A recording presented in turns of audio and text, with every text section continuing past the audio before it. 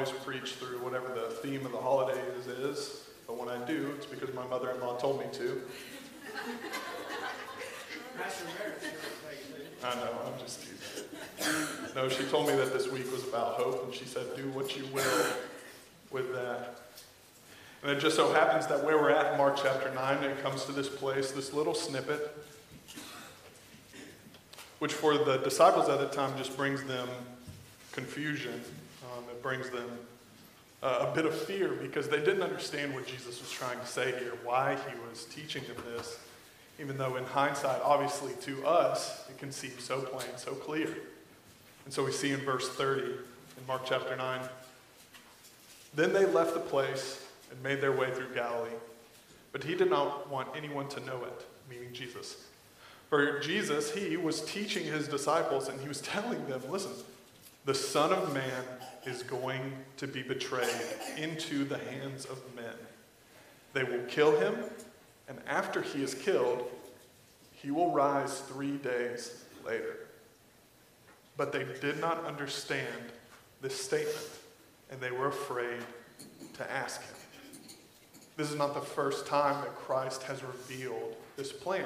This is not the first time Christ has told them, like, this is what is coming down the line. This is what's going to happen. And the confusion can just be so lost upon us, and it has to be found in the fact that, like, well, they knew who the Son of Man was.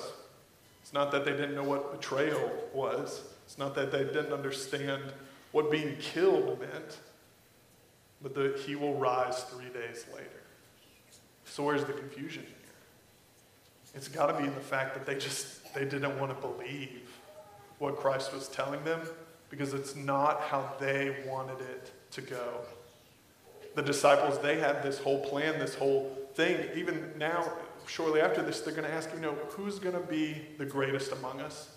How are you going to seat us in the coming kingdom? Like, are we going to be governors? Are we going to be judges? Like, they're thinking about Christ and his rule and his reign and his work as the Messiah and what he's going to do on this earth to transform the earth, to overthrow the Roman government, to do all these things the way that they see fit, the way that they desire for it to be done.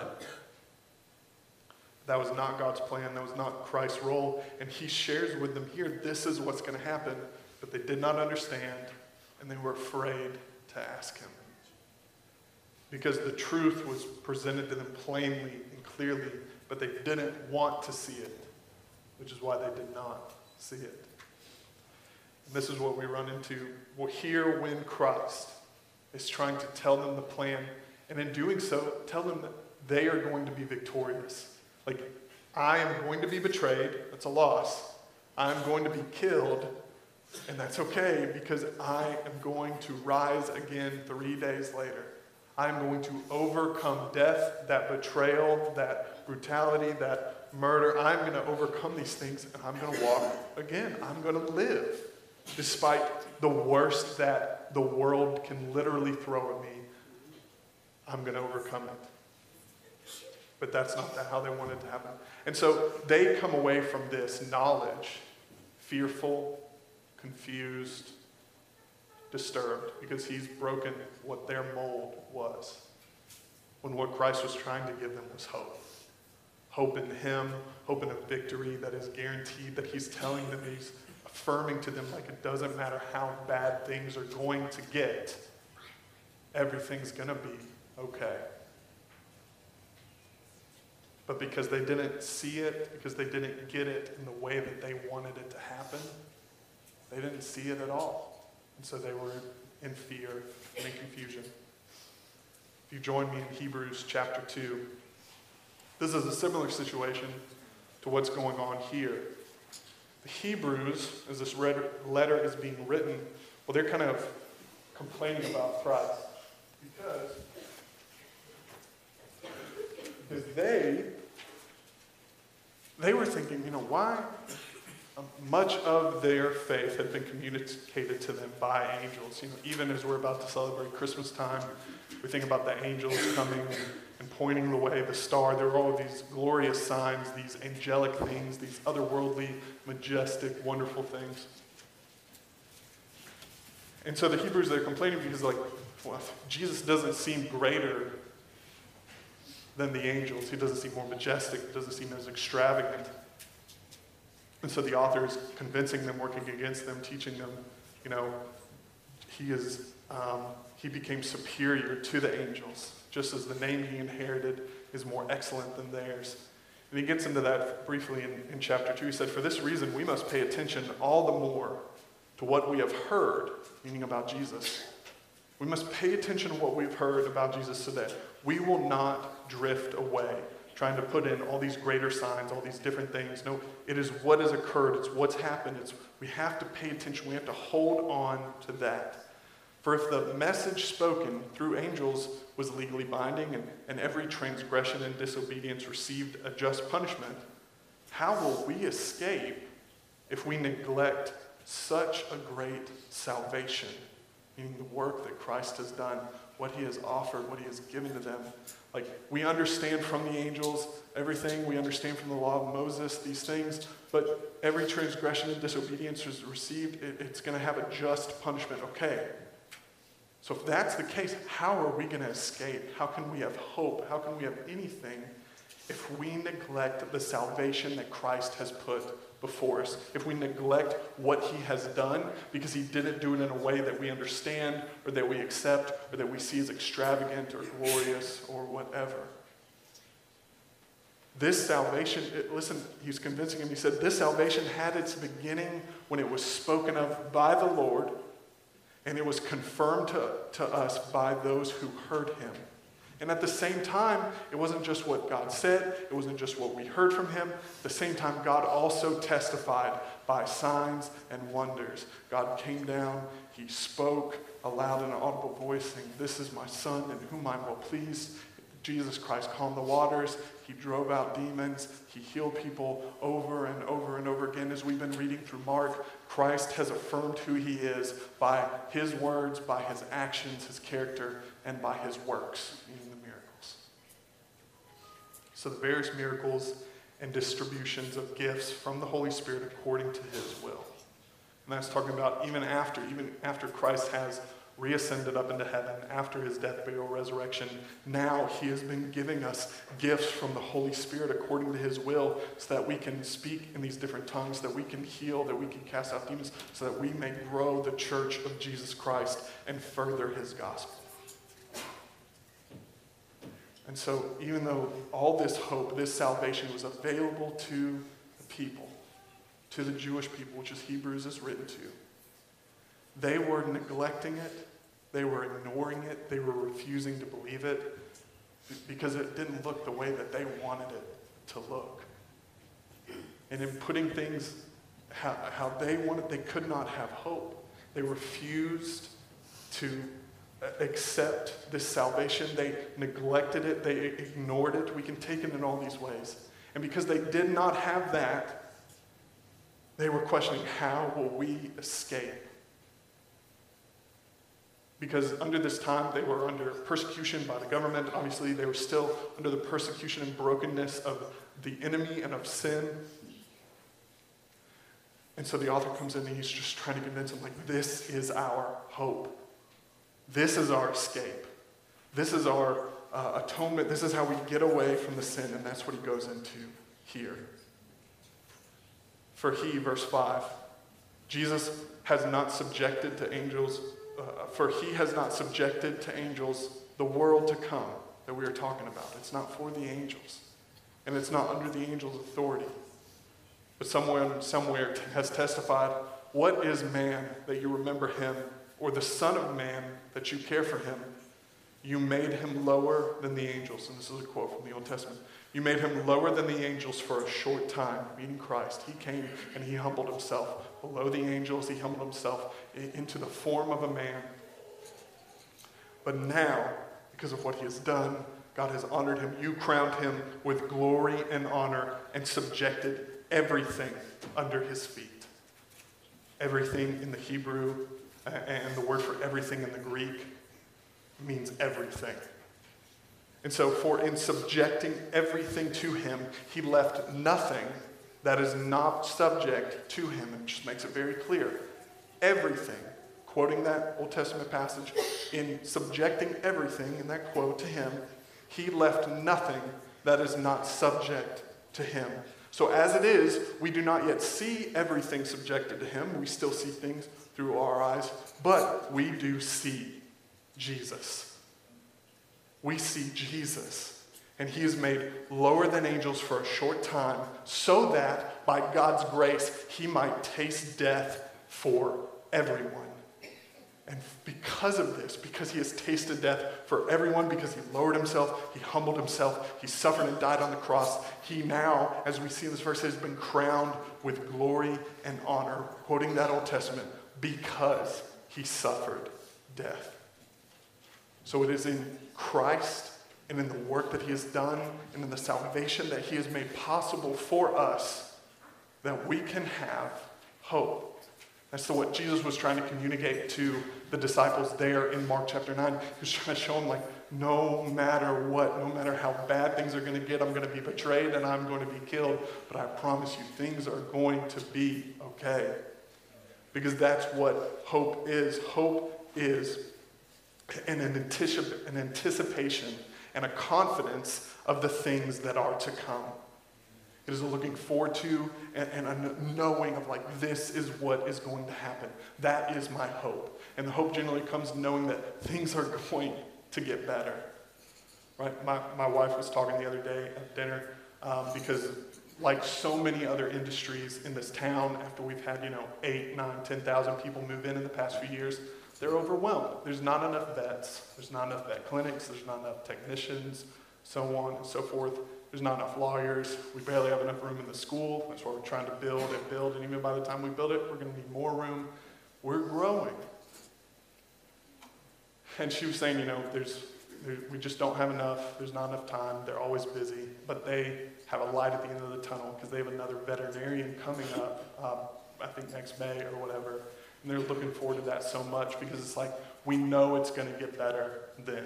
The load's going to get light. Like, we can look forward to that because it's going to get easier at some point. One of my coaches used to say, even during conditioning, even during workouts, any kind of suffering that they could put us through legally as we were underage kids, right? As we're like passing out and they're like, water's for the weak, One of the things he used to say is, you can do anything. You can get through anything for 10 minutes. You can do anything for 10 minutes. You can suffer and make it, you can get through anything for 10 more minutes. And that was instilling in us the idea that, it's going to be okay.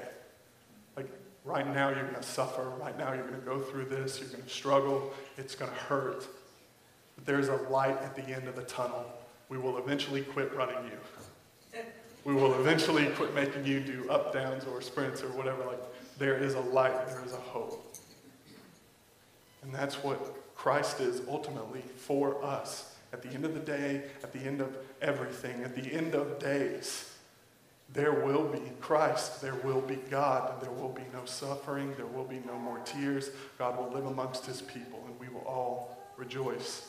But there's a whole lot between now and then that each and every one of us is going to have to endure, that we're going to have to make it through. And we want to do so not in a way where we're in our feelings, where we're slummed down, where we're oppressed and beaten. We want to do so in a way that keeps our heads up, that helps us get through, that gives us hope, that way we can live in the joy and in the life that God has given us. Not just suffering, not just, if you've ever been water skiing, not just holding on even though you're getting dragged underwater, but riding up upon the water in the way it's just living as God has said, clinging desperately to him, going 30 miles an hour on some sticks on your feet.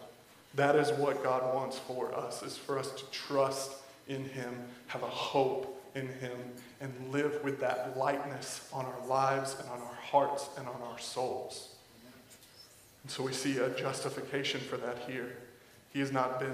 This world was not subjected to the angels, it was subjected to Jesus Christ. He has put everything. The Father has anointed him, given him glory and honor. His name is now above every other name, and now everything is under his feet. And even though we do not see everything under his feet, everything subjected to him and his authority, he is still King of kings, Lord of lords. He is our God, and he died for us. And that's what's so important. We can't run away from the idea of neglecting our salvation, because I didn't study enough into that word there for neglect to see if that's a refusal, a direct refusal to believe in the salvation that's being offered, or if it's simply having something and ignoring it and not going back to it. But either way, in this case, we can look at it in those lights. You cannot have hope in something that you either don't have or in something that you do have and yet you ignore and neglect. You cannot have hope in Christ. You cannot have hope in the salvation that he has offered and given you if you do not trust in him. It is not just that Jesus did these things. It's not enough for you to know that Jesus did these things, that he came and he died and he suffered. He was perfect, he was sinless, and yet he offered himself up for you. It's not enough for you to know that Jesus is God, and then he humbled himself and he came down from the heavens and he took on all the strains and stresses and burdens of being a human, being a babe, being a child, a teenager, a man who has suffered and died on a cross. It's not enough to know that if you don't understand that he did that for you. For you, and not just for you, for everyone, that by God's grace he might taste death for everyone. And not just death as we would experience it if you did not know Christ and you went and died today. Death in a way that only Christ could, because being perfect, knowing God, knowing the fullness of this, being holy, and yet he took on all of sin, all of death upon himself. And for that first time he was separated from God. And he cried out, my God, why have you forsaken me? As he bore the weight of all of our sin and all of our death upon himself on that cross. And then he overcame all of it.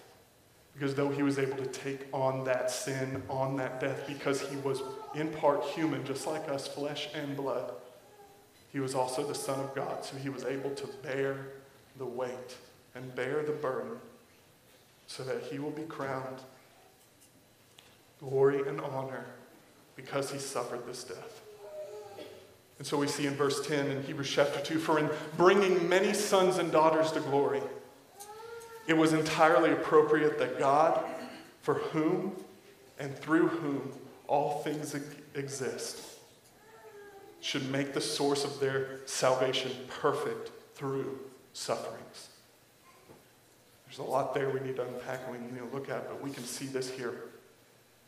Even in the fact that you are alive today, that you are created, should give you a sense of purpose, should give you a sense of belonging, because you were created by God for him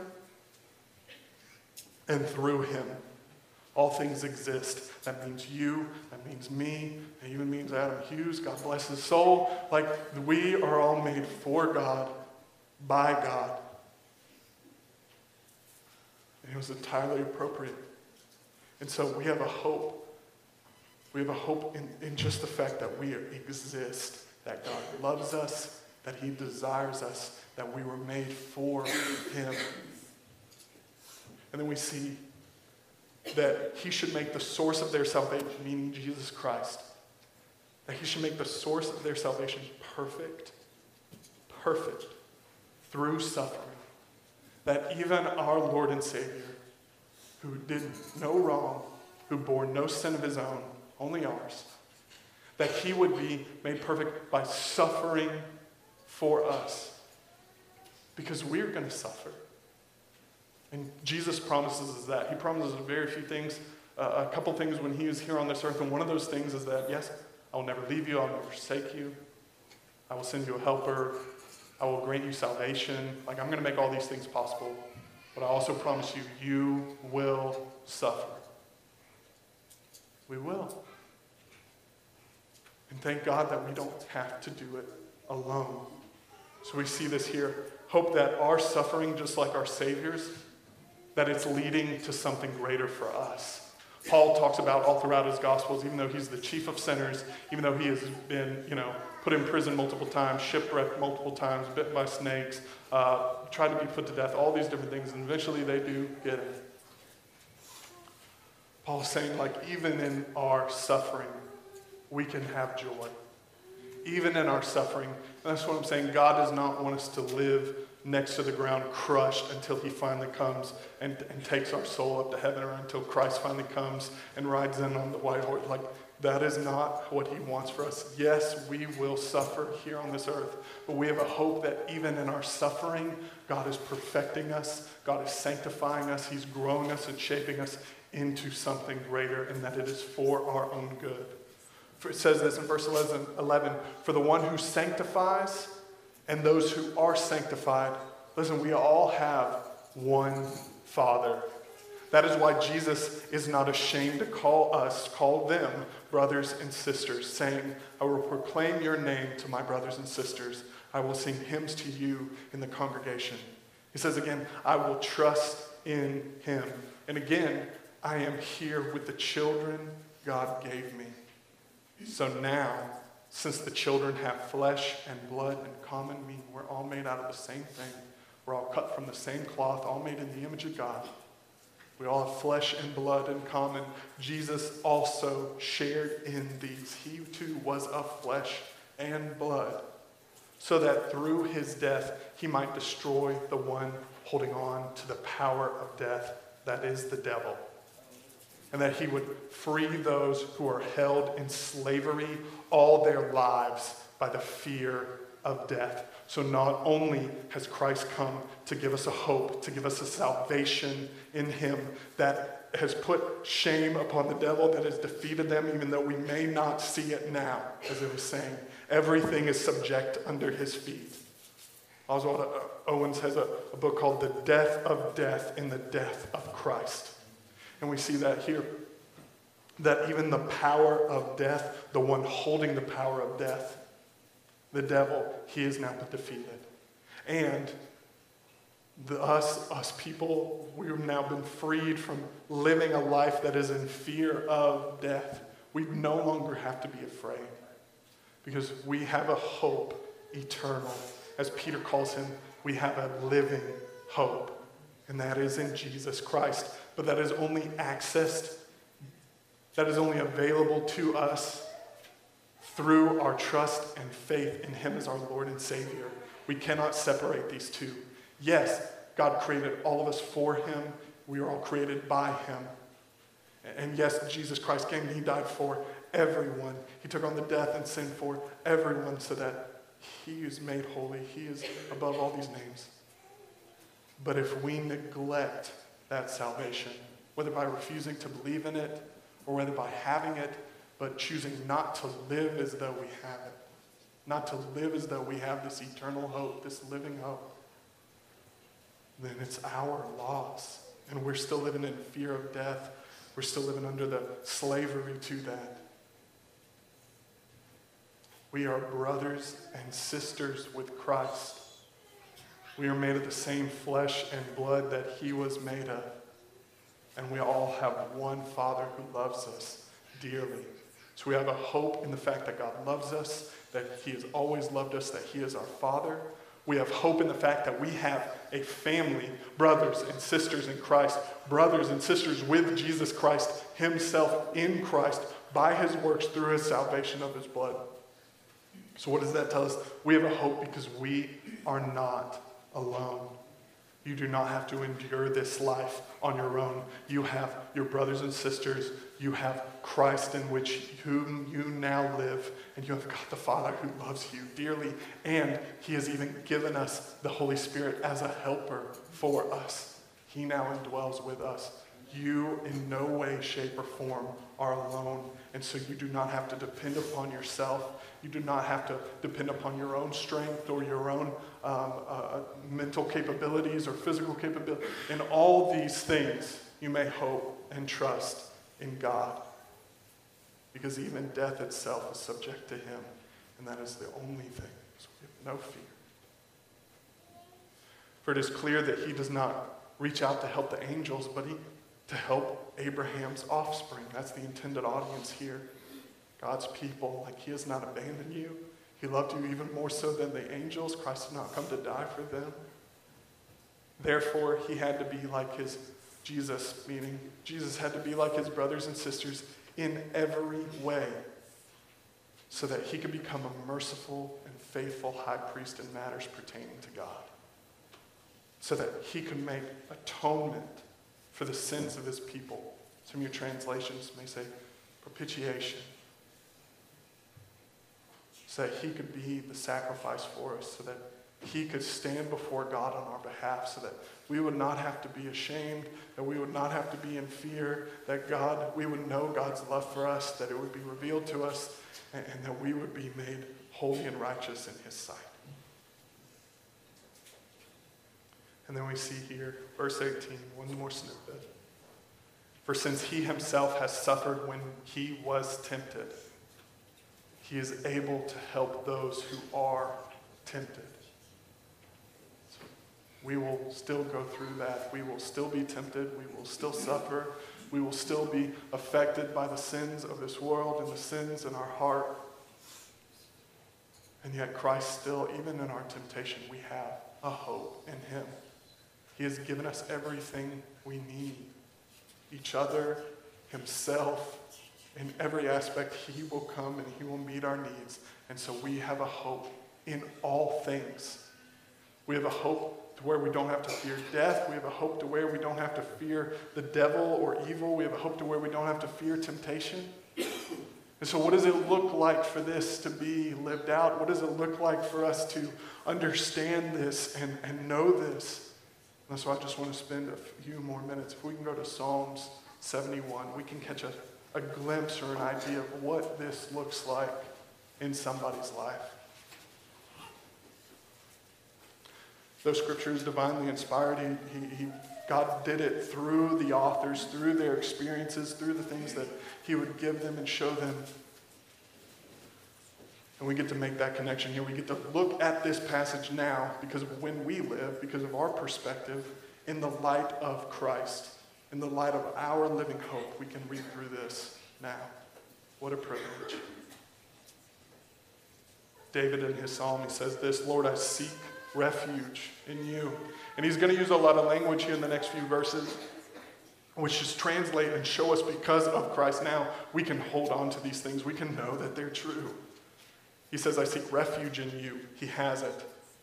Let me never be disgraced. You won't be. There is now no condemnation because of Christ. Like, you do not have to be ashamed anymore because of what you have done. In your justice, he says in verse 2, rescue and deliver me. He will. He did. Listen closely to me and save me. He will, and he has. Listen, be a rock of refuge for me. Christ is the rock upon which I stand, where I can always go. I will never leave you nor forsake you. Looking at these Psalms in light of who Christ is, in light of the promises that have been made to us, even the few, very few that we have discussed today, we just get a whole new understanding. So give the command to save me, God did. For you're my rock and fortress, yes, sir. But deliver me, my God, from the power of the wicked. And this is a prayer that this man prayed, that Christ even taught us to pray, saying, deliver us from evil, for thine is the kingdom and power. From the grasp of the unjust and the oppressive we are kept. For you are my hope, Lord God, my confidence from my youth. I have leaned on you from birth, meaning I've always been dependent upon you. You took me from my mother's womb, even when I was unable to be consciously dependent upon you. Like, God is the cause you created for him and from him. So always, even if we do not recognize it, even if we neglect it, like we neglect our salvation, God has always been there for us since birth. And so this man says, he says, my praise is always about you. I am like a miraculous sign to many. And yes, he was. David had done so many things because God has enabled him to do so many things, whether conquering giants or becoming a king in all these ways, even though he had fallen, even though he'd messed up, even though he'd gone to Bathsheba or made these poor choices, like God has kept him. And you cannot forget that. This psalm is written closer into his old age. And so those who have been with us for many years, who think the years go by very fast, you cannot forget when you think about the hope that you have for the future, how much God has done for you already, that he has sustained you for 60, 70, 80 years. Or even those of us who are dumb and made it into our 30s somehow by the grace of God after motorcycles or jumping off roofs or whatever we may have done, God has kept you. This is our hope, that he will continue to keep us no matter what comes. So he says, I'm like a sign, and you're my strong refuge. My mouth is full of praise and honor to you all day long. Does this sound like a man who has forsaken, who has ignored, who has forgotten his salvation? Don't discard me in my old age as my strength fails. Do not abandon me. We've been given a greater hope. And honestly, for those who are older amongst us, you should have an even greater hope, because genetically, the way the world works, you're slightly closer to being in his presence than we are. No day is promised, but yours are a little more limited than mine. So it says in verse 10, for my enemies talk about me, and those who spy and plot together with me. We're going to go through trials. We're going to go through temptations. We're going to have oppressors and things that we go up against. People who are going to come after you, those who try to prey upon you, those who try to take advantage of you in your age, and so on. And this is what he's talking about here. The enemy's saying God has abandoned him, chase him, catch him. There is no one to rescue him. And so he just begs, God, do not be far from me. My God, hurry to help me. And in light of what we know about Christ, and in light of the hope that we have about him, we know he will never leave. He will never forsake. He has never been far, and he indwells within you through the power of the Holy Spirit. And so because of that, verse 10, the adversaries, they will be disgraced. The prince of lies, the devil himself, he has been disgraced. He has been destroyed. And those are the ones who he definitely intends to harm us. And he is the one who has now been disgraced and humiliated because of what Christ has done. And so it's because of that, we look down to verse 14, and we can say this, but I will hope continually, and will praise you more and more. Because of you, I will hope continually, and because of Noah, I will praise you more and more. The more things that I endure, the more things that I suffer through, the more wickedness and evil that I see in this world, that gives me such greater hope, because no matter how bad things look, no matter where you are at and worrying about how the culture is or the economy is or how bad things are going to get for your children or your grandchildren, the reality is that even though they're going to get worse, they're going to get much worse, God is so much greater, and nothing in this world is going to be able to overcome him and what he has already done. That is our hope. And so because of that hope, my mouth will tell about your righteousness and your salvation all day long, though I cannot sum them up. I come because of the mighty acts of the Lord God. I will proclaim your righteousness, yours alone. And we can go on from there. And I would encourage you to, later in your quiet time as you read and as you look. One more verse I'll share from it to sum up, because it's what we've been talking about.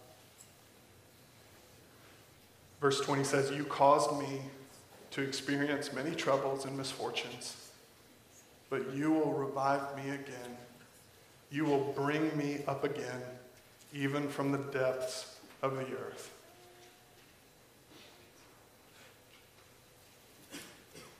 God has overcome death. What more is there against us? God has overcome the devil. What more is there opposed to us? What greater evil is there in this world than the king of evil himself? So if we trust in God, if we are living out our salvation, if we're not neglecting it or ignoring it, whom shall we fear? What can we not endure? Not by my own strength, not by your own power, not by your own will or by your own ability, but all by what God has already done through Jesus Christ, our Lord and Savior. All by his power and his authority, with everything subjected underneath his feet. That is how we can live. that is how we can hope, and that is how we can worship even now, just as David did. Terry, if you'll come up. So let us, with that, worship now. Please stand and sing with us. This altar, it is open to you. If you need prayer, if you have lost hope, if you have never found the salvation that is offered to you by Jesus Christ, let us pray with you. Let us worship together. Let us